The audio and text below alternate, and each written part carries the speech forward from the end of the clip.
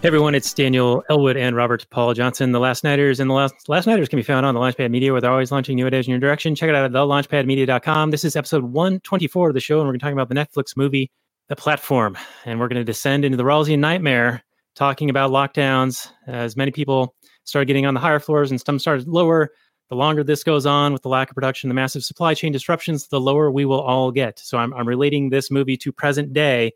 It's kind of the baseline of my discussion. You can find the show notes more at lastnighters.com/124. We have a guest, and we are apparently locked into Texas guests, apparently, because we had Rachel Kennerly of Candace Heals Me on last week, and we will be joining her for her episode on The Gentleman in a few weeks. So be on the lookout for that. But the other guest we have tonight is Scott Morrison, a.k.a. Captain A, who is also the great purveyor of the Facebook meme page, The Silence of the Memes. And I will defer to him to describe what that is. And welcome back to the show. You were on with us for Crazy Heart, for Enemy at the Gates, and also Joker. And you're with us tonight for The Platform. Welcome back to the show, Scott. Hello. Hello. Yes, I was. Those are good movies. I need to watch The Joker again. I don't think I've seen that since we talked about it. Yeah, it is. I'm certainly tired of watching this movie. Well, tell me a little bit about your Facebook meme page. I've got it across the bottom here. People can find it at facebook.com/silence of the memes, no spaces. Yep. Yeah. I mean, we all know politics can get a bit of a soul crushing weight to it, and making memes forces me to find humor, but also you have to narrow down a very important point to a very short space, one line, and then to make it funny. And I like that challenge. So I've been making memes. Well, that's good. You've been making memes for a while, and now you've got your own page about it, and I've enjoyed them. And you're right. They do get to the heart of whatever is in question, and it's a way to convey a whole lot of information in a very quick way. Mm-hmm. And I think memes are one of the, I guess you could call it the information warfare. It's one of the quick deployment. Yeah, they're really quick. If you can get them out there, and I've the original goal was to have a friend send me my own meme without knowing it's my own meme, and that actually happened really quickly. Like that was almost kind of shocking how fast that happened. But it's been really entertaining. I'm just waiting now to see the moment my dad sends me my own meme. That will be glorious. That would be pretty good. All right. Well, thank you for coming back on the show, and we're going to be talking about The Platform, and I'll get into the Google description here. This came out just last year, 2019. It's a sci-fi/horror film, 1 hour and 34 minutes. Can be found on Netflix. It was distributed by Netflix and has a 7 out of 10 on IMDb, 82% Rotten Tomatoes. And in a reversal from most movies, it actually has a lower percentage of people liking it from Google at only 77%. The description is very short. It says, in the future, prisoners housed in vertical cells watch as inmates in the upper cells are fed while those below starve. So not a whole lot to go on here, Robert, but this came out February 21st of this year, launched out in Taiwan. The director is Galder Gatsalua Uriarte. I'm totally butchering that. Dude, your pronunciation is so spot on. It's so good right now. So strong. And it's called El Hoyo in Spanish. The language is Spanish. And if you turn on the English dub and the English subtitles, they don't match. They don't line up. So it's very confusing. My wife and I like to watch shows and movies with the closed captioning on because we're old. And sometimes we can't always hear everything. And it was just way too... That was the horror I saw in this, was that those things didn't line up. So I had to turn off the closed captioning. But what's your take on the Google information, and what's your strong opening? Well, that is terrifying, Daniel. Having the words not match up is, man, I can't even imagine living in that kind of nightmare. It's like a level 6 problem. Oh yeah, basically having to eat your wife to survive, basically. So anyway, I watched this movie in the original Espanol, and my 2 years of high school Spanish, let me tell you, came through.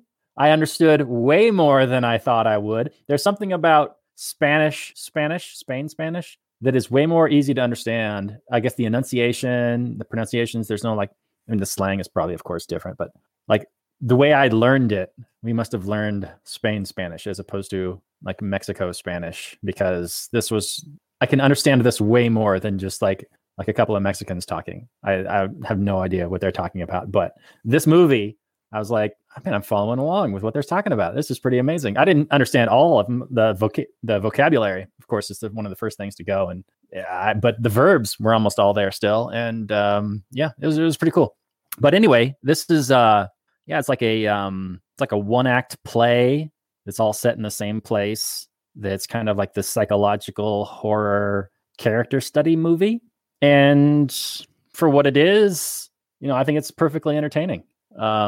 As a commentary on the world or like economics or anything like that, it's horrifically stupid, but I'm not surprised. I mean, there's like 0 movies that get economics right. Maybe Atlas Shrugged or something maybe gets it right, but all these lefty type movies, they have no concept. They have this fixed pie fallacy where the rich are eating up all the resources and there's nothing left for the poor people, and it's just really stupid.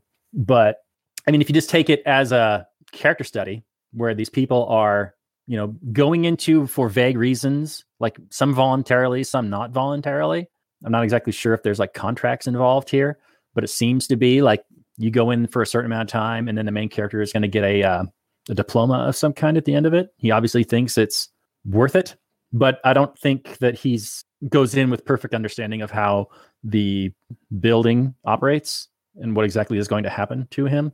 So there seems to be some sort of bait and switch going on. But, if you just take it as a psychological horror character study movie, I think it's perfectly good. All right. Well, not a bad open. I think I tend to agree with you in that if you just look at it as like a horror movie and for just like gross out stuff, it's perfectly entertaining and well done.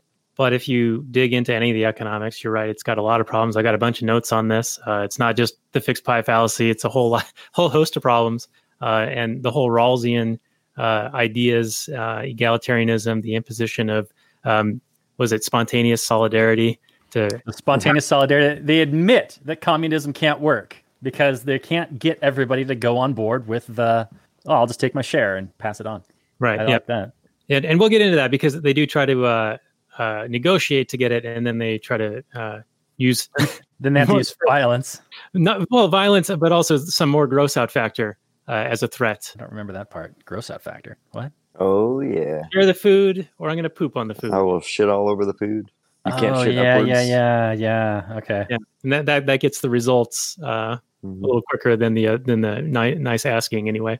But yeah, there's a whole bunch of stuff, and then I got a ton of notes on this, so we might have a kind of a long show tonight. But let's go to you, Scott. What's your take on the opening information that Robert has provided, and any of the very short Google information? No, that was good. I guess because I always try and come into this looking for something to talk about, it ends up taking away from the fact that it's still just a movie. So yeah, as a horror film, it makes me want to watch something called Midnight Madness. So I kept seeing that film get associated with it as, I guess, a certain level of horror film.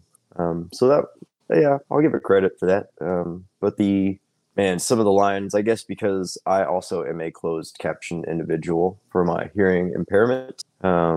I was reading it. I had it on the English subtitles, and it is totally off. But just you read the line, and when you read it, it's so much harder to ignore the stupidity behind whatever they're saying. So I got stuck in the economics of what they were trying to poke at. That bothered me.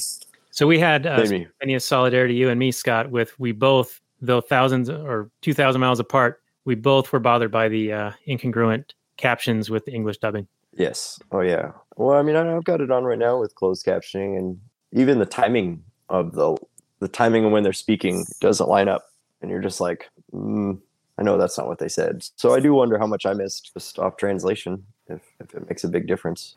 My high school Spanish classes pay off once again. Oh man, mine did not. All right, Robert, so I wanted to direct a question to you. Now, I think when we were kids, you had maybe floated an idea of a similar one-act kind of play. I don't know if it was Cubes or Cells or something like that. And you had talked about having people kind of unsure of who else was in the room with them and having to discover something about them or figure out how to escape. Does this ring a bell at all? Is this at all familiar to you? This is definitely something I haven't thought about in 20 years. I think I remember us talking about this. So this might have been an idea I had a long time ago, but I cannot provide any additional details at this time. This is something you might have like warned me ahead of time, and then I could maybe pull something out of my memory, but no, I want to say it was kind of like a Saw film in a sense before Saw films were a thing. Right. But I don't remember. Okay. Well, good enough. I mean, good content. I watched this and I was like, wow, this is something that I vaguely recall Robert talking about in that little house behind your house. You know, we would hang out there and eat tortilla chips and salsa and play WWF on the Nintendo.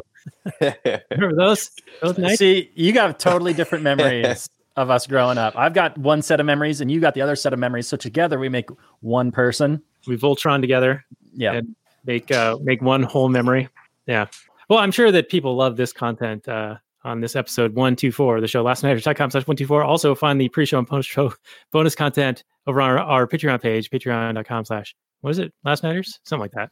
No, it's lastnighter.com/Patreon. That's it. Jeez. See, I need you to pick up where my memory is faulty. You're always the man on the spot with that, though. Anyway. Yeah.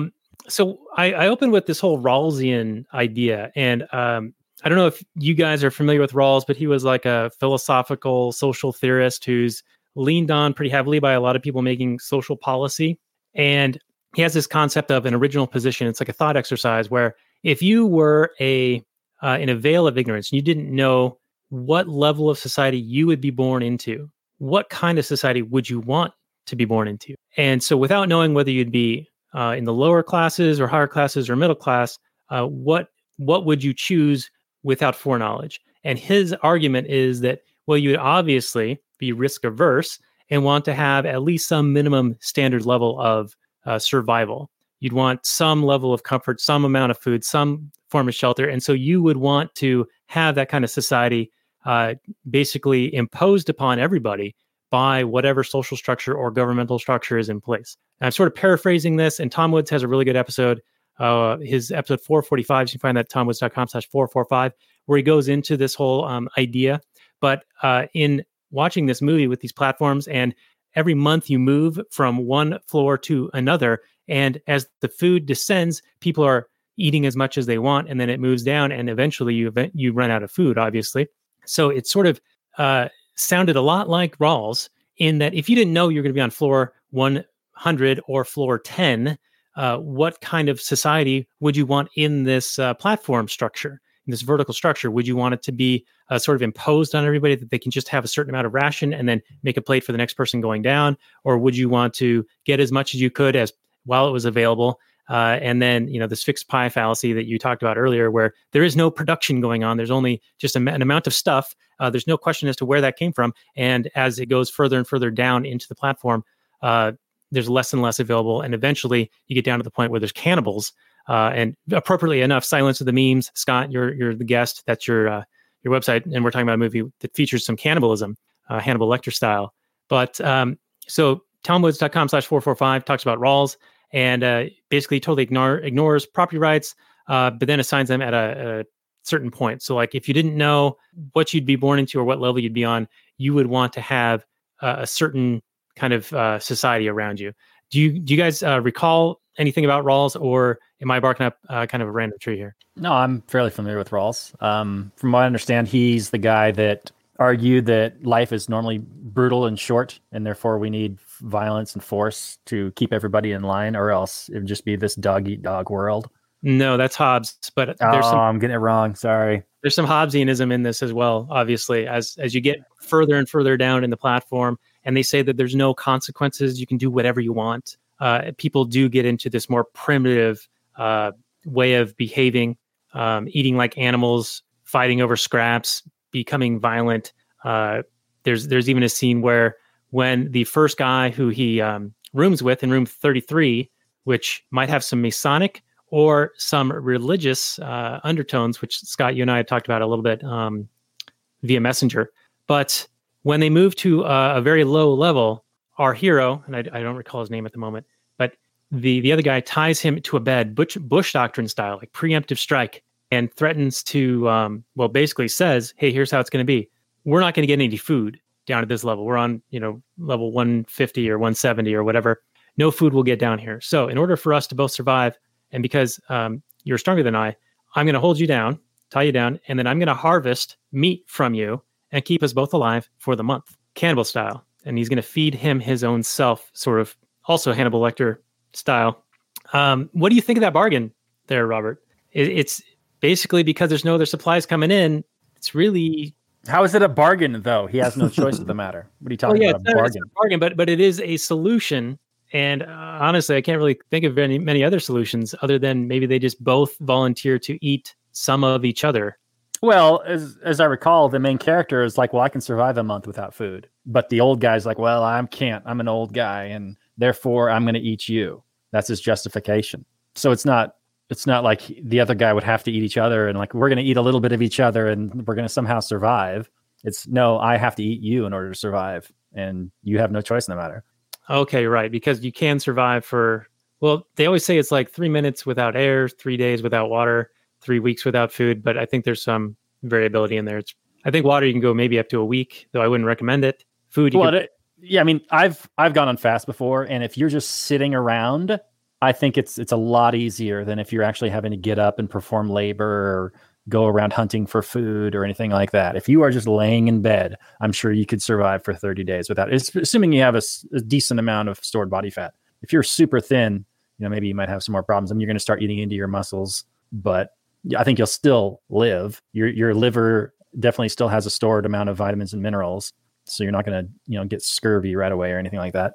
All right, and this is not medical advice. We're just critiquing a film here. Well, what kind of medical advice would that be, Daniel? Well, we're go ahead and starve yourself for 30 days. No worries. No worries. No fine, guys. Dr. Robert, MD, right here. I tried it one time over spring break. It worked out great. So really, I guess if they were in this situation for longer, then the principle would kind of then become a thing. Like how would you handle it if it was a longer period of time, then someone could survive without food? Would it change your answer? If you could not survive, then I don't see there being any kind of fair or economical. Is that the right word? Can shut up. Sounded nice. Thank you very much. I don't think that there's any kind of fair contract that's going to be formed. I mean, first of all, you're forced. You're stuck in this place. So any kind of contracts these people come up with, they're all under basically coercion. If they entered into this building with the assumption of one thing, and then he got in there and is totally other thing, that's a bait and switch. That was entered into through fraud. And then any kind of voluntary associations that the prisoners essentially come into, well, they're all basically under coercion. So I don't know if any of them are necessarily NAP violations or enforceable or anything like that. If one guy voluntarily cuts his leg off and said, I'll give you my leg and then I'll eat your leg. Okay. I don't think that there's any kind of imposition required. Any kind of like, I'm not really sure what I'm trying to say here, Daniel. Basically it's Snowpiercer, but in a vertical stack instead of a horizontal stack. Cause like in the back of the bus in Snowpiercer, they were like eating each other's limbs and stuff. They're volunteering them, I think, to keep people alive. Yeah, and in other movies, there's been like lotteries and stuff. They've kind of explored this theme before. Well, the scene that's on right now is the woman when she's confessing that she didn't know what she was sending people to. So it makes you wonder if they had actually shown that moment when they were filling out the contract and explained what was written in it. Sorry. Would it have suddenly exposed the whole thing as a sham? Well, it makes me think that there's obviously not everything's written in the contract. Like, I don't understand why these people are voluntarily going into this building, not understanding what's going to be in there. It seemed like he was maybe going there because he wanted to go to a monastery type retreat where he could just focus on reading this book or quit smoking or whatever he was trying to do. Like, he was trying to isolate himself to force himself to like kick smoking and then read this book, and he's going to come out of it with a degree. So it's actually a much faster method than the current progressive academic system, because it'd only take him 6 months to get his degree instead of like 6 years. They're called doctors. Right. This reminds me of like the Stanford prison experiment, right? Which is like so unethical that they couldn't ever do it again. They couldn't. They had to shut it down early because people were adopting their roles a little too aggressively, too enthusiastically, beating the crap out of people. Yeah, I think there's actually a movie about that, so maybe we can look into that sometime. But that was, I think, the guy Philip Zimbardo was the professor who handled that, and he assigned people like you're a prison guard or you're a prisoner based on some random selection thing like eye color or what color shirt they were wearing that day or something like that. And it was very quick for people to adopt sort of these innate, due to the level of authority that they were given, to be either sadistic, or if they were assigned prisoner, then they were much more like meek or docile or like reserved, like they deserved it, like they assumed their role, that became part of their identity, and very, very rapidly. Wait, but didn't we learn that the Stanford prison experiment was actually a fraud? What do you mean by fraud? Like it never happened? No. It happened, but what we saw was manipulated. Hang on, the results were fake? Yeah, I'm trying to look it up. It's possible. I've also heard something about the Milgram experiments that also were questionable. There's more evidence that the guards knew the results that Zimbardi wanted to produce and were trained to meet his goals. It also provides evidence that the conclusion of the experiment was predetermined. It's from the American Psychology Association. That would render the results useless? But perhaps a stunt, have it fail spectacularly to garner attention. I mean, we're still talking about it today, and from what I understand, it got shut down early because it was such a spectacular failure. Right. Well, I mean, it would also explain kind of the reason why we saw them go so extreme, because if you know that's the result you want, then there's no harm in producing it. Go to that level. Yeah. Whereas maybe you might have felt a little guilty and not done that, not tried to be such a monster to them. Well, Daniel, let me ask you this question. Sir, assuming that the contracts are all contain everything that's in there and all these people are entering in voluntarily, and this was like a formal experiment done to study human behavior or something like that, and all the the food situation and the random placement and everything was going to be explained to all these people going in, and everybody did so voluntarily, would you say that the creators, the ones that knew everything, acted immorally in any way? And are you talking about specifically as related to this movie or the Stanford prison study? I'm talking about this movie, Daniel. I don't really think that you can actually ever have perfect knowledge about anything, but it does seem as though it was misrepresented, but not by the person in particular who was like interviewing him and providing the intake form, because she didn't seem to be aware of it either. She was in a compartmentalized position where she was only privy to what was within her purview. I understand. As per the movie, none of what I said is true, but I'm asking a hypothetical here. If the contracts explained everything, like this is the nature of the food coming down, there's going to be random placement in the levels. I'll leave it up to you to decide what's going to happen, but imagine where you're going to be a month without food if everybody above you eats all the food. That kind of thing. It's all explained. So you're doing the Rawlsian thought experiment, basically. Like, all right, so coming into this situation, you don't know what floor you're going to be on and what floor you're going to move to next for however many months you're in here. Every month you're going to be on a new floor. And right. If you set that up and everybody voluntarily joins, understand it as best as an adult can understand a thing, and sets it up, are you, as the game master study writer guy, are you doing anything immoral? Well, I can't imagine anyone would sign up for it, but if people, as best as possible, understood what was going to happen, and you explained it all ahead of time, you show them this movie, and you're like, "Hey, here's what we're doing. Here's a film depiction of what might happen based on these things that we've put in place, these motions we've put in place, and these factors that you're going to have to navigate through." I guess you've informed them as best as possible, and maybe you've got some S&M type people who are like into it, cannibals. Well, there are, because remember that, I don't remember the name of the guy, but there's been people like, "Come eat me" on Craigslist, right? And a guy came and ate the guy, right?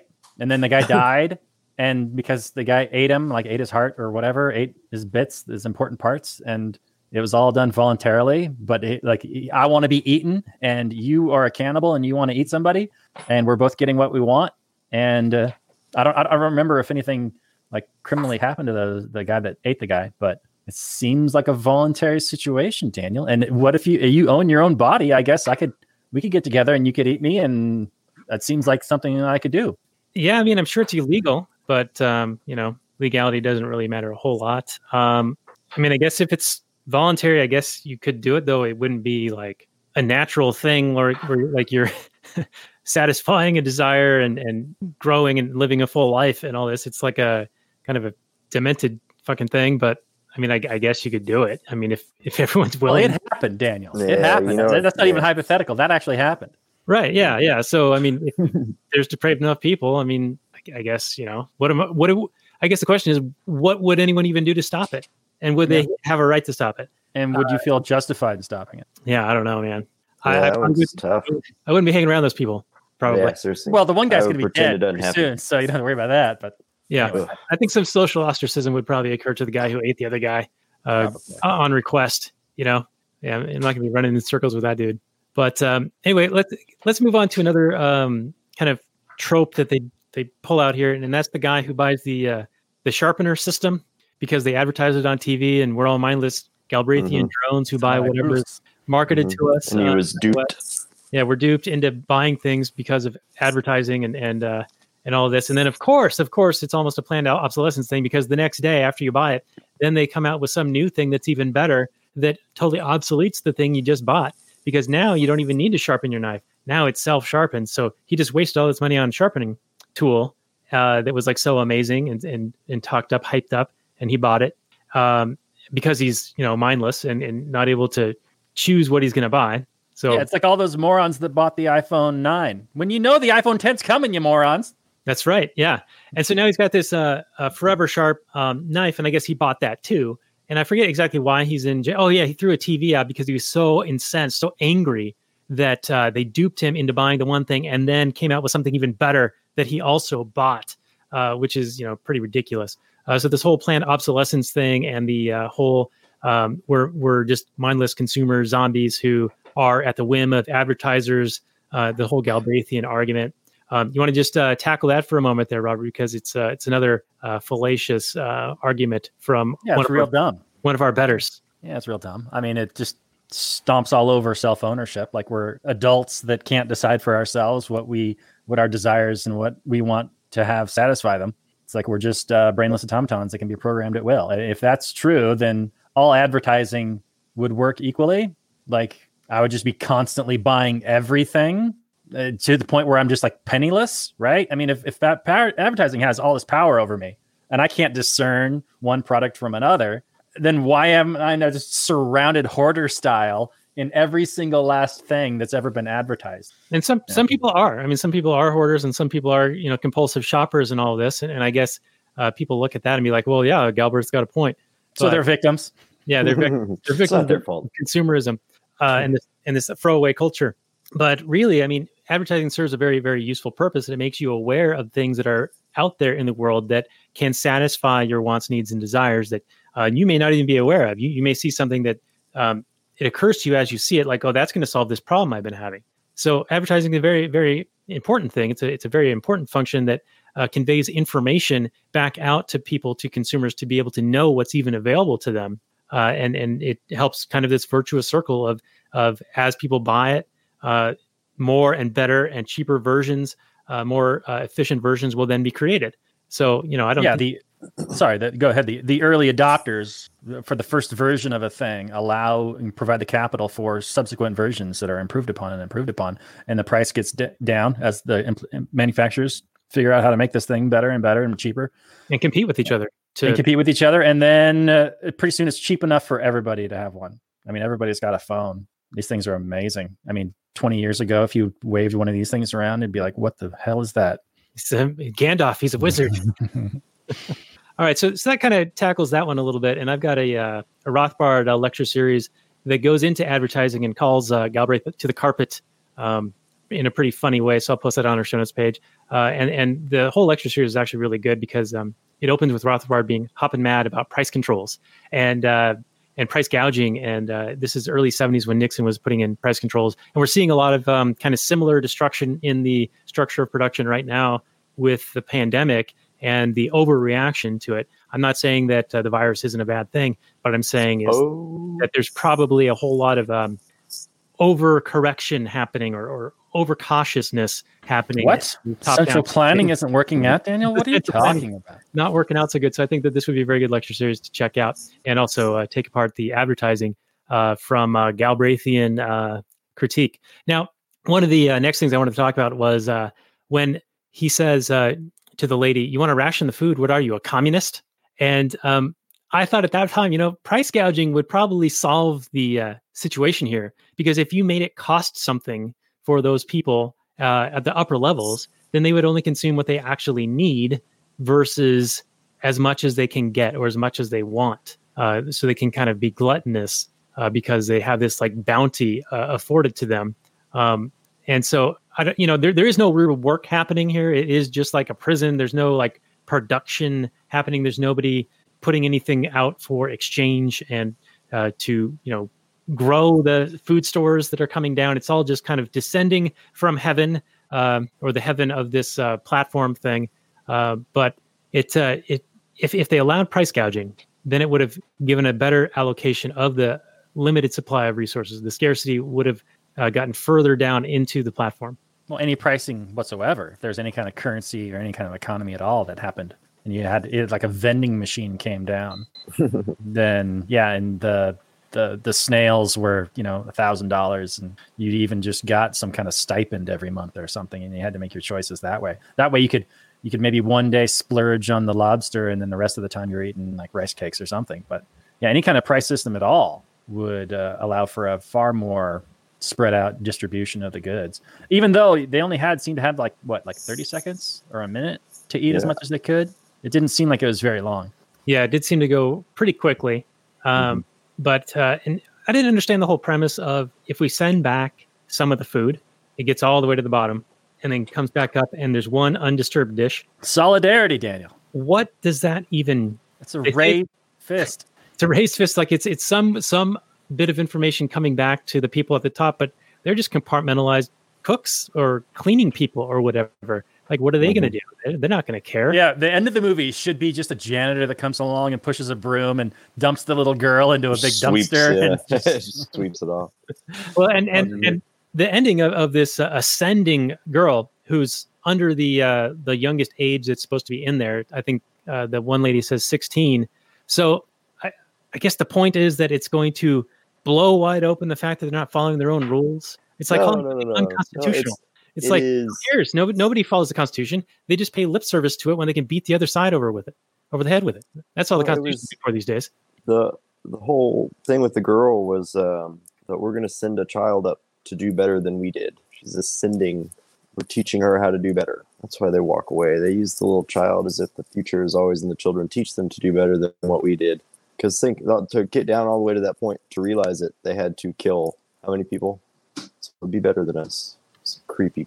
Well, yeah, it definitely seems like she's a message to the people in charge. I don't know if she could explain to the people above just exactly what kind of horrors are going on, because there's no windows, right? They're not being observed in any way. Well, except that there's food.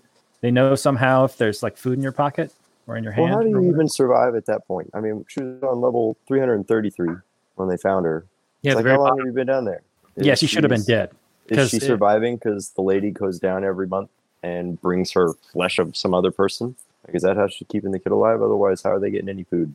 Well, I think she kept looking for her and was unable to find her. And every once in a while, she would, drop down to the next level, and then she'd get assaulted or detained for a few days and raped for a few days or whatever before then she could continue on. But then after that month, she would just end up on some other random floor and have to start all over again. Yeah, really, this movie should have had like a little cubby, like Aliens, Newt style, where she had like some box of crackers and some things keeping her alive. Because I didn't understand how she was still alive down at the bottom. Mm-hmm. And healthy, because it's not like she madly stuffed her face with that cake. She just ate it casually, like she'd been eating the whole time. Well, she might have been just gotten to that floor. She might have been on a higher floor the month prior and had food available to her. And then she ended up on this level 333, because it wasn't very long after our hero and the other dude who ends up going down with him and defending the food all the way down. I think it was in the early days of that month. So Daniel, you got the sense that the little girl was somebody's roommate every month, and it was just now that she was all alone? Yeah. That's not the impression I got at all. Like, if she's been searching, she goes down every week or every day looking for this kid, she would have found her. Yeah. No, but there's so many, and she gets delayed. She only has a month. She only has 30 days to try to get all the way through. And every once in a while, she gets detained, caught on level for a few days at a time. Our heroes go down in one day. Yeah, because there's two of them with weapons. And that one she's a badass killer lady, lady. She has the knife. She gets the knife. Kills the guy right below. Mm-hmm. Right, but she hasn't achieved her goal yet. So she's been trying, but she hasn't achieved it. I think you're I would have platform to imagine, apologist at this point, Daniel. Well, the old man knows her at the beginning. The old man calls out what she's doing. So she's been around, and the old man's been around a long time. So you'd have to think that at some point in time, she was able to make it all the way down to the bottom. Well, they keep shuffling the deck. And if she gets delayed every couple of floors or whatever, there's only so many times she can get delayed before she only gets so far before she gets reshuffled. And what if the girl's above her? Yeah, she can only go below. But if the people are getting shuffled around all the time, word would get out. Like, hey, there's a kid here. I mean, information's still going to get shared. You go to a prison today, everybody knows everything about everybody's business because that's all there is to do is talk. That's one of the big freaking unrealistic things about this movie is that the people above and below weren't having conversations. They were just like, fuck you, asshole, and no, fuck you, and fuck you. It would be like, oh, hey, Bob, how's it going up there? Yeah, well, pretty good. This week I got some food this time, blah, blah, blah. Mm-hmm. Yeah, the old man's still under the impression there's no kids. Yeah, well, I agree with you, Robert. I think that really there would be a whole lot of communication going on. They'd be passing messages, telephone style, all the way up and down the column and all this. But there was this social structure in place where people were very, it was almost like in high school, like, well, maybe not high school, but like junior high or younger, where if a kid was a grade or two above you, you didn't talk to them. And if they were a grade or two below you, you didn't talk to them. And so that was kind of like what was going on here, because they had this like class warfare thing going on, and there were apparently 333 classes of people. And if there were even one level above you, they're going to piss on you, spit on you, poop on your food, whatever, poop on your face, which I think was a hate crime, by the way, because it was the black guy trying to climb up and then the lady poops on him. It was terrible. But then they can't talk to the people below them because they're beneath them, like literally. And so much so that temporarily. Right, temporarily. And so that's why it doesn't make any sense. That's right. It makes no sense. Yeah, it makes no sense, but it's like part of this world, right? And so because it's part of the premise of this world, it's this world of envy and very hard classes where if they're above you, they're way better than you. And if they're below, but if they had never shuffled around and they were just stuck on your floor and you got the feeling that the people above you felt better than you, and the people below you really were beneath you, and like you began to believe that they were there for a reason and that you're there for a reason and they're up there for a reason, then I can see why there would be some kind of like, hey, fuck you down there, asshole, and oh, fuck you up there. But since they got shuffled around all there is always random, I don't really think that would set in. So that part made no sense to me. Right, yeah, and I totally see what you're saying, that because it's random, you would think that they would understand that it's random, and like in the Rawlsian experiment, you could be up there next time and way down low the other time, so you might as well treat people with some dignity and respect. But they were very slavish to this idea of whoever's above me is better than me and not going to talk to me, and whoever's below me is a piece of shit, and I can treat him as bad as I want. Well, maybe this movie's trying to tell us that people are just easily programmed by advertising and also by placement, current placement. Wherever they are now, they have no memory of a month ago, and they have no sense of the future. It's just whatever is happening right now is the way it is and the way it's always been. Yeah, a shitload of people bought Samurai Plus after this film. Yeah, self-sharpening knife. I could use one of those. So let's talk about the spontaneous order and why that doesn't work. And how the movie, it doesn't even work in the movie. And I think it's kind of an admission, right? That communism can't work. Because the lady is trying to get everybody to agree to only eat whatever their ration is. And people are like, no, I'm in it for my own self-interest. So in the sense, last month I was starving. Yeah. So communism ignores humans' own self-interest. I think the movie makes it perfectly clear that it wouldn't work. There's no room for it, or that the only way to enforce the equality that they are desiring is violence. Right. Yeah. Well, I mean, the one woman is like telling people to eat their portions and then create 2 portions for the people below them and just pass it on in this sort of like kumbaya, pay it forward kind of thing. But the guys that she's telling this to just ignore her, tell her off and all this stuff. And eventually our hero is like, do it or I'll shit on your food. And she's like amazed. And how can she get the people above him to do it? And he goes, well, I can't shit upwards. But it's sort of like if you have the capacity to have a not a legitimate, but a credible threat, then that can earn some respect or garner some respect for what you're asking for, because you can follow through on what you're saying you will do if they don't do what you want. You kind of follow what I'm saying? Sure. Yeah, absolutely. No, if you're just talking out your ass and claiming that you're going to shit on their food even though they're above you. Yeah, of course. Yeah, so you can't. And I'm not saying it's like the best negotiation tactic, but the other method of negotiation wasn't working. And so, he had to like try something else, and it ended up working at least a little bit initially. Right, but then ultimately their communism is enforced through violence. Yeah, or threats of like defiling your food, because the visceral actual violence when the two of them go down and start beating the crap out of everybody, and they only get to like floor 50, and then they start distributing food to right. And it sort of makes their argument sort of makes sense. Like, well, people on the first 50 or so floors, they eat every day, so it's sort of a minor inconvenience for them to miss out on a ration one day. Now that sort of ignores the whole subjective value thing, and the you can't cross compare subjective values amongst people, but it sort of has on its face a credible concept because the people on the lower floors are getting no food at all, and the argument is that there's enough food on this initial table that comes down for everyone to get enough to at least survive on. It's just a matter of the distribution problem, right? But as they learn, they don't know how many people there are. Right. Yeah, they don't know how far it goes. So they don't know what the ration is, the equal ration is for each person. They're just guessing. See, and I took that as it's central planning at its finest. That they don't even know the numbers. Well, but even were they saying if you just eat what you asked for? He only asked for the snails. So does that mean every time the platform came down, if he just ate his snails, then he'd be fine? And then they imply, obviously, that everybody would get what they needed. And it's like, well, what if you're the person that asked for the bottle of wine? You're never actually going to get anything. Right, and that's part of that bait and switch because the question isn't what are you willing to eat every day you're in here. It's what's your favorite food, right? Yeah, you can eat, or what's your favorite thing to have, wine or escargot, whatever. But they're using that answer, and that reminds me of like the census and other statistical measurements the government tries to use to divine what to do. Survey, survey. Because they're going to take some information that you provided at one static point in time and use that for some other, longer period of time before they can implement whatever solution they're trying to do. And by that time, their data is obsolete, totally irrelevant, or they're going to misconstrue it. Or their own actions create distortions in the market that change the nature of the market in the first place, that created the conditions in the beginning. And this is relevant because I just actually completed my census online. Daniel. I didn't want someone showing up. You bootlicker. I didn't want someone harassing me. So what I did...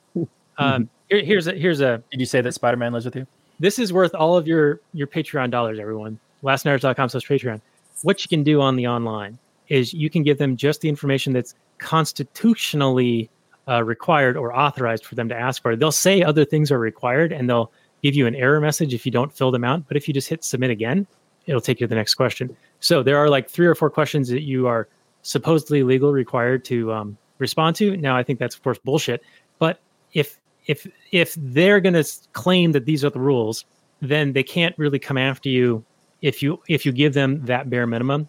So I think it's the number of people in the house, your name and contact information, and whether you live at the address, something like that. Those are the required things. Number of people live in the house, a legitimate, like address, and that's it. All the other questions, you don't have to answer. They'll say you do, but you actually don't. So I ended up answering like 3 questions, and I did not fill in the other 30 or whatever, and just clicked submit, and then errored, and then click submit again, and just got all the way through to where it said you've completed your census. Print this page to confirm that you've done it.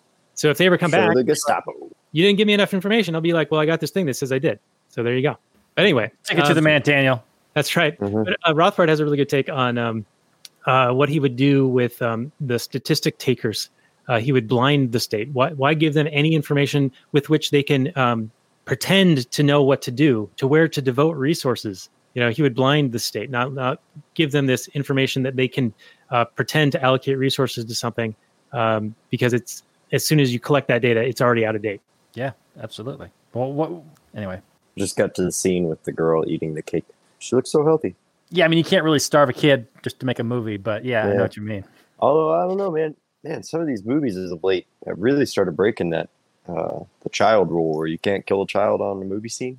You ever remember that rule? It was like an unspoken kind of thing where for the longest time, you can't kill a dog. If a kid was going to die, you couldn't show the scene. And like recently there was some Nazi movie that was on and they just straight shot the kid right in the head. And you're just like, oh wow, okay. Damn. Yeah, well, the lead actor in this, apparently he lost, I don't know, 30, 40 pounds during the shoot, so that they sort of shot it chronologically. So early on, he's, his normal figure or whatever. Is that the right word? Is that right? Yeah, you're admiring a man's figure. Yes, that's the right word. Normal proportions. Healthy, thick. But by the end, he's very gaunt and very thin. He kind of pulls that Christian Bale thing. He did that Machinist, that movie famously, where he got like super, super thin. Then he got super buff and ripped for Batman. And Robert Pattinson just came out and said that he's not going to work out to be Batman. He's going to be I'm Beta Man. He's not going to work. Well, isn't he playing like a young Batman though? So maybe he can get away with that. He is, I think. But and yeah, he could probably get away with it. But he's standing on this platform of smashing the patriarchy to do it. Oh God. So it's a virtue signal, basically. Gross. Well, here's the other thing about them going down and protecting the food, defending it as they're going down. Being willing to, and able to defend the food does actually get some of the food down to the lower level. So they have the capacity to defend and the capacity to negotiate from a position of strength as they're going down with people. And then if people aggress against them, and actually this is a good question for you, Robert, are they actually defending, or are they, because the other people have sort of in a riparian water allocation model of the flow from a river, like people upstream have acquired homesteaded a certain amount, and as people move further and further down, they've homesteaded their amount. Have the people on the upper floors homesteaded, having a certain amount of food allocated to them, and then these guys standing on this platform with weapons saying, no, don't touch the food. If you do, we're going to kill you. Well, have they acquired it justly? The people who are used to being on floor 12 and getting the floor 12 amount of food. I mean, used to? What are you talking about? It's 1 month. Everybody's swapping around every month. Right. But if they're on floor 12 now, and they're on floor 12 for a couple of weeks, they've gotten used to it, right? They've homesteaded the floor 12 amount of food. Homesteading the floor 12 amount of food. Okay, go ahead. So are the guys now defending that floor, or the food as it descends down? Are they being defensive, or are they being the aggressor as they're going down? Because they're preventing the people from getting the amount of food that they had been homesteading for the last, however many days that they've been on that floor. Well, they're definitely making a property claim, right? They're saying that this is the food that belongs to people below us, and then we're defending it. Or at least that it belongs to us, and then we're going to distribute it to people below us. I tend to agree with you in the sense that they're taking it from somebody who's expecting it, but it's not theirs. Just because you expect a thing doesn't mean you own a thing. Like, you're expecting a handout from somebody every week. Well, you don't get it 1 week. Did they rob it from you? No, it's not. It wasn't yours in the first place. It's like when people make the argument that you downloaded a song and then you're stealing out of the hands of the musician, Scott. Scott doesn't actually own future sales. So he might have been expecting a sale, but he doesn't own that future sale. So nobody actually stole it from him. So I tend to think that even though they expected it, they didn't own that food. So I mean, nobody's a great actor in this situation. I can't necessarily put the old man more blame on one person than another, but the old man says it. I mean, when the heat and the temperature changes, you don't own the food, throw it back. So it's for floor 12 to stake a claim to something. It wouldn't make any sense. It's not theirs. Well, Scott, here's a question that's kind of related. Do you think that it makes sense that the movie seems to be arguing that people in their own little bubble aren't going to look at the bigger picture? Like, there's who knows how many floors on here, it ends up being 333. So because people don't have the information and don't know that there's a bunch more people below them that aren't going to get food if they take more than they, quote unquote, need, is the movie making this argument that if people knew, then they would act differently, they would behave differently, or that if there's somebody was righteous enough to impose upon everyone, conveying this information and perhaps through threats of violence to get the food all the way down to the bottom, that they're seeing the bigger picture. And it's sort of analogous to like a climate change crisis where individual actors may not be aware of how much harm they're causing. But if you get, a little Swedish girl saying, how dare you, to galvanize everybody into voting for impoverishment and probably the deaths of hundreds of millions of people who are living on the margins, that is the solution, the catalyst, the spontaneous unity, bottom unity, whatever the commie jargon is, that will get those things accomplished on a collective, greater good level. Scott. Oh man, you're gonna have to repeat the first part of your question. Oh man, I'm gonna remember that. You started. I guess that the argument is that because people are all in their little bubbles on their individual floors, they're going to only be looking out for their individual selves. but if they were aware of the greater good argument, that would be better for everybody. Well, I mean, even if they are aware of it, it seems like they try to tell that. And the first person we encounter is somebody who's been there, so he knows that there's people far above him and far below him, and he still doesn't care. And it becomes boiling down to the idea of they don't know where they're going to be the next month. And if you don't know where you're going to be, then this might be the only time you get to eat. And so you better get your stomach full. But it's just silly because it's not. It's back to the fixed pie thing. That's not how it would be out in reality, in the sense that the plate is always there as long as you're willing to go put the work in to get it and do what's necessary to put the food on your plate. Yeah, I think whether this movie realizes it or not, the real message that it's conveying is the tragedy of the commons. There is no individual private property ownership of any of this food. There's no price system. It's all like collectively owned food. So nobody knows, what's yours and what's his and what's whatever. It's just all commonly used, and it gets trashed and destroyed. And some people use it more than others, and other people get screwed. Yeah. Oh no, man, dude, the deer leases were the same way when before my dad ever bought his ranch out in West Texas. Whenever we were on deer leases, the fact that you did not know the next year if the owner of the land was going to continue leasing out the property or if he was going to lease it to somebody else because he's got a buddy he wants to help out, you didn't know that. So you took everything you could. You got a tag for 6 deer total. You took all 6 deer. It didn't matter. But now that I'm in control of the property and I've got to worry about what's on my property, do I really want to shoot that deer this time? Or do I want to wait for it to grow up next year? And I'm far more conservative about what is my plate and what I'm willing to take from it, rather than just depleting my resources because I'm mad hungry and I don't know if next year I'm going to get to do it again. No, this is actually a great insight, Robert, because you're right. It is a tragedy of the common situation, and it's the lack of property rights that eliminates the whole concept of conserving any of this, because people are going to get what they can because it's there, because they don't know how much needs to go down and if they're going to get more next time or whatever. So yeah, it's getting as much as possible to deplete the resources as rapidly as possible, and it's the worst possible way of managing any resource. Mm-hmm. Absolutely. No, it reminds me of when we did Dance with the Wolves, right? And they had those white hunters or whatever. They went and shot all those buffaloes, and there wasn't any buffaloes for the natives, and everybody was sad. Yeah. Hey, that's a good segue. And then we're going to have to start winding this down. We're already long. But this segue is about the two dudes who, when they're on level 6, they say, only a lunatic gives up level 6. And the guy responds, well, we're just two dudes just going for it. Is this them using their position of privilege to help those with less privilege below them? Is this not the white guilt argument? This is the white savior. Yeah, they're going to do it. Well, one guy's black, but you know what I mean? Yeah, the privileged position to save those less fortunate. Mm-hmm. God, they sure do turn him into a Christ-like figure. Even on his way down, he's carrying his cross. He's covered in blood. They do everything possible to make it seem like he is taking this upon himself, and then at the very end, what does he do? He sacrifices himself. For greater good.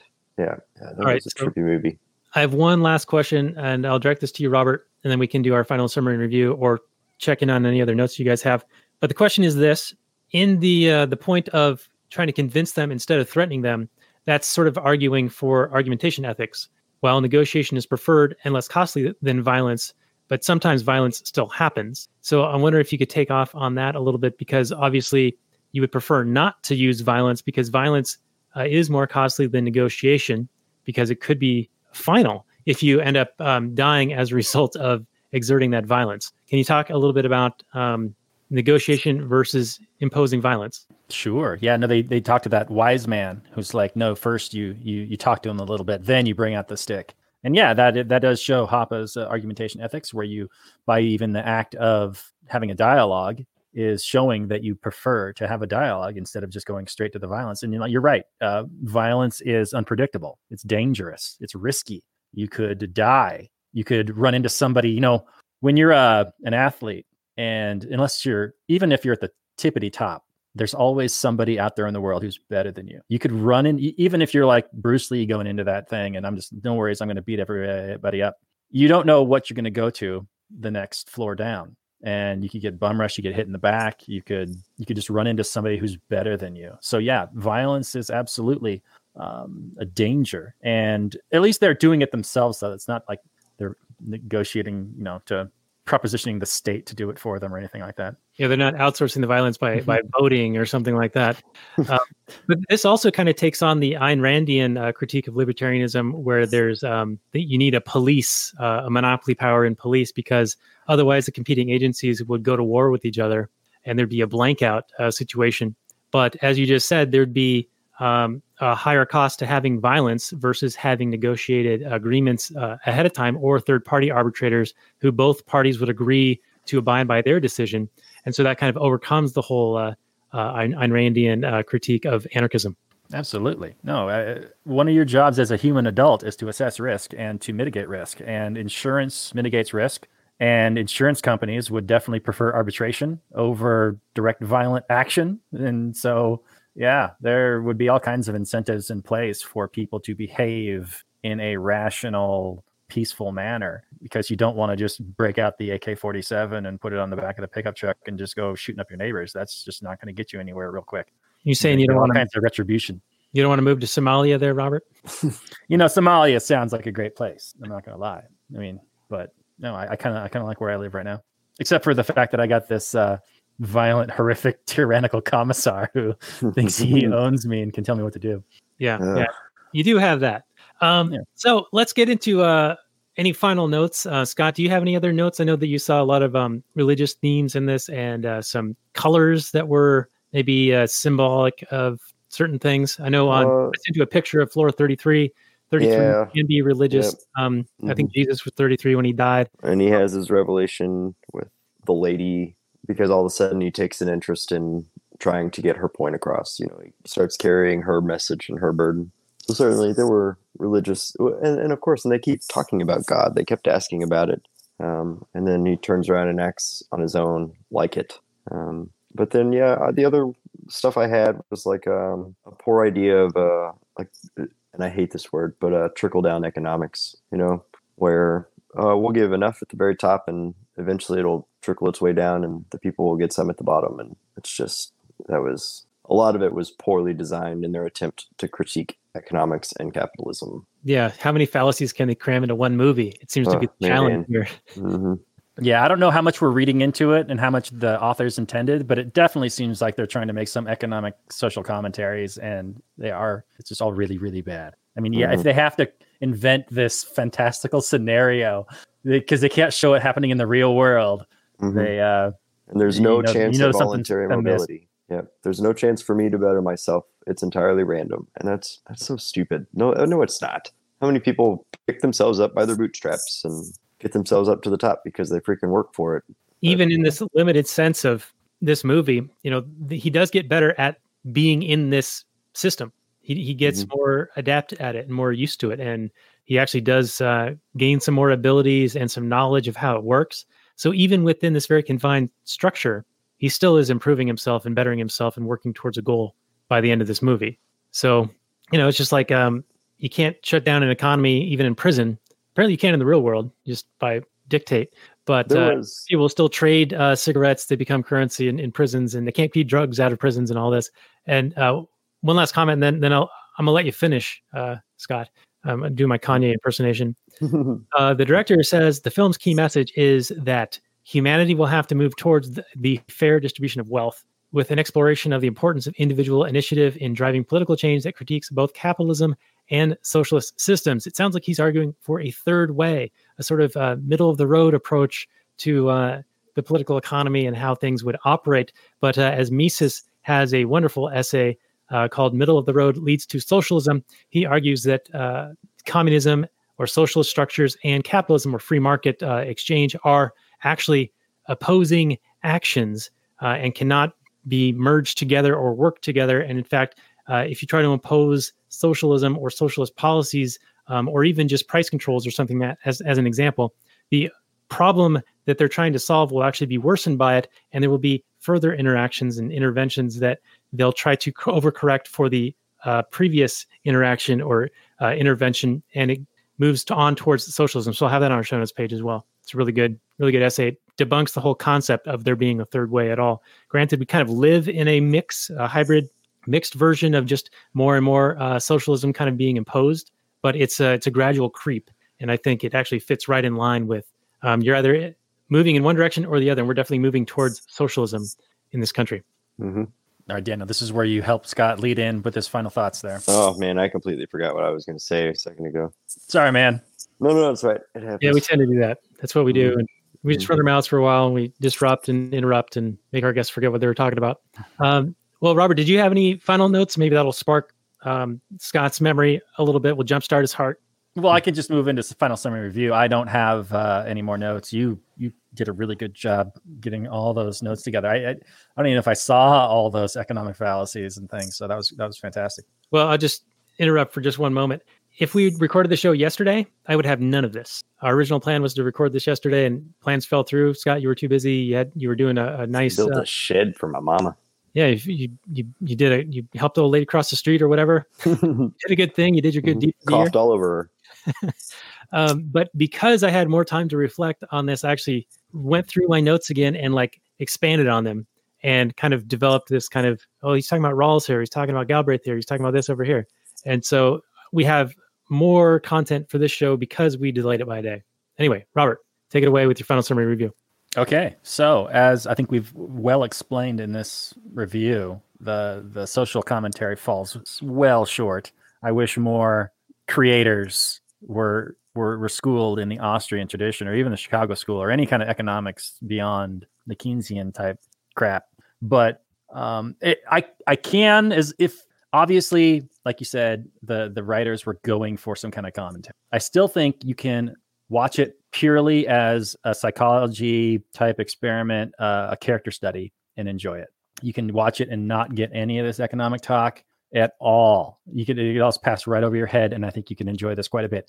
If you're an Austrian and you're watching this and you're just like, could it get any dumber?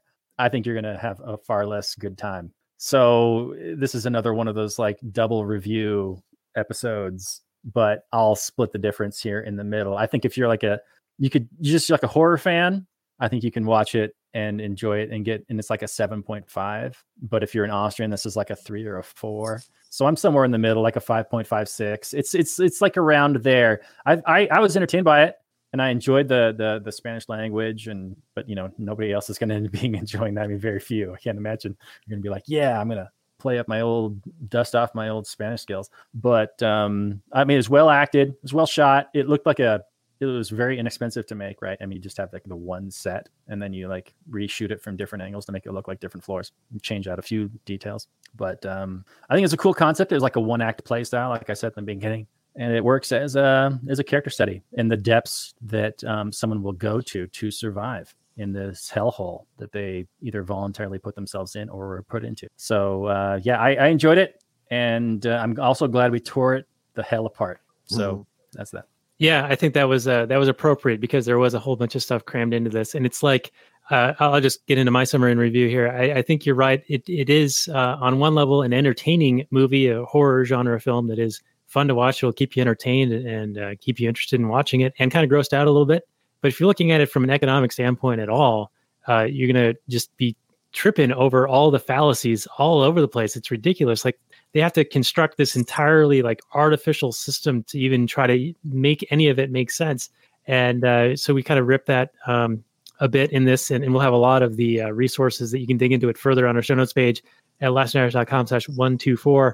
And I agree. I think as a film for entertainment value, just for watching it, like watching a Saw movie, if you're into that, if you like those kind of films, you're probably going to think very highly of this. But if you're going to look at it, with a critical eye towards, what kind of social message are they trying to convey, it's going to look like commie propaganda. So it's really hard to give it a score. I mean, I kind of have that split personality idea on it as well. Like as a film, it's pretty good, like a 7 or an 8. But as a social commentary or kind of a reflection on society, I think it's really terrible. I think it's going to give people a really awful message and make them think that socialism is the answer to solve the problems of capitalism, when nothing is capitalistic in this at all. So for that, I would give it like a 2. But kind of settle in on a 5, kind of go in between. What's your take, Scott? Well, I remembered.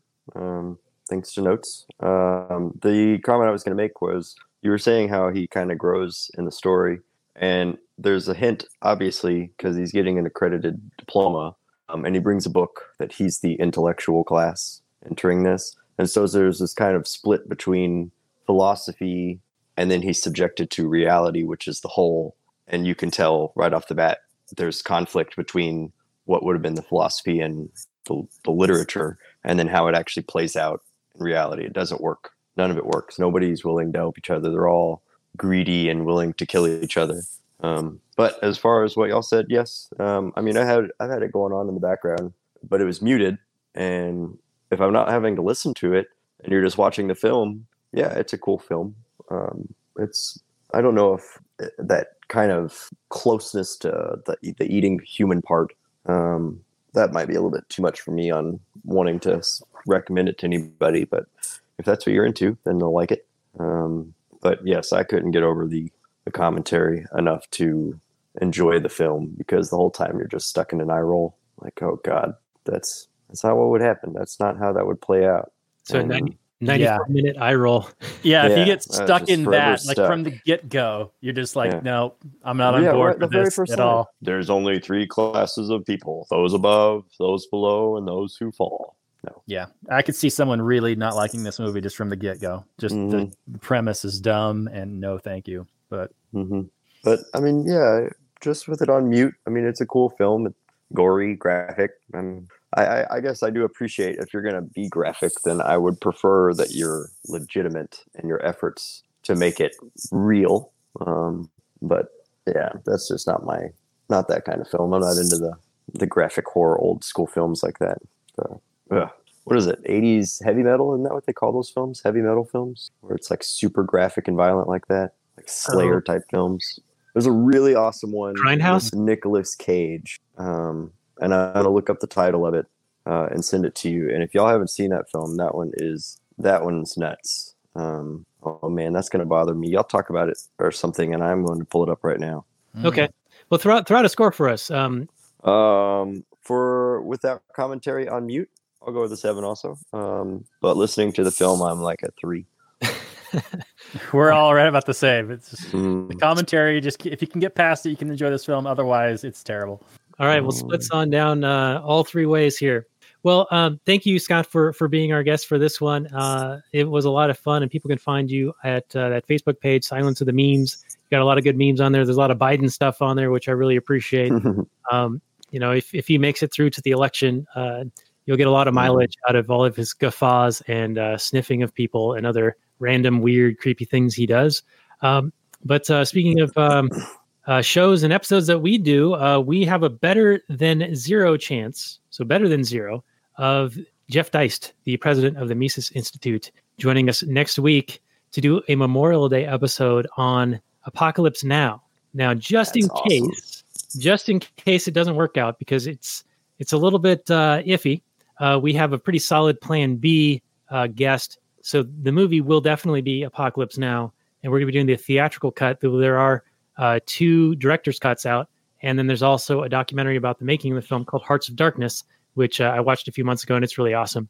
But so we're going to be doing the theatrical cut, hopefully with Jeff Deist of the Mises Institute, and if not him, then we'll have another good guest who is familiar with the film and filmmaking and has been on the show before. But I don't want to spoil that until we see you guys next week and let you know where we end up on which guest.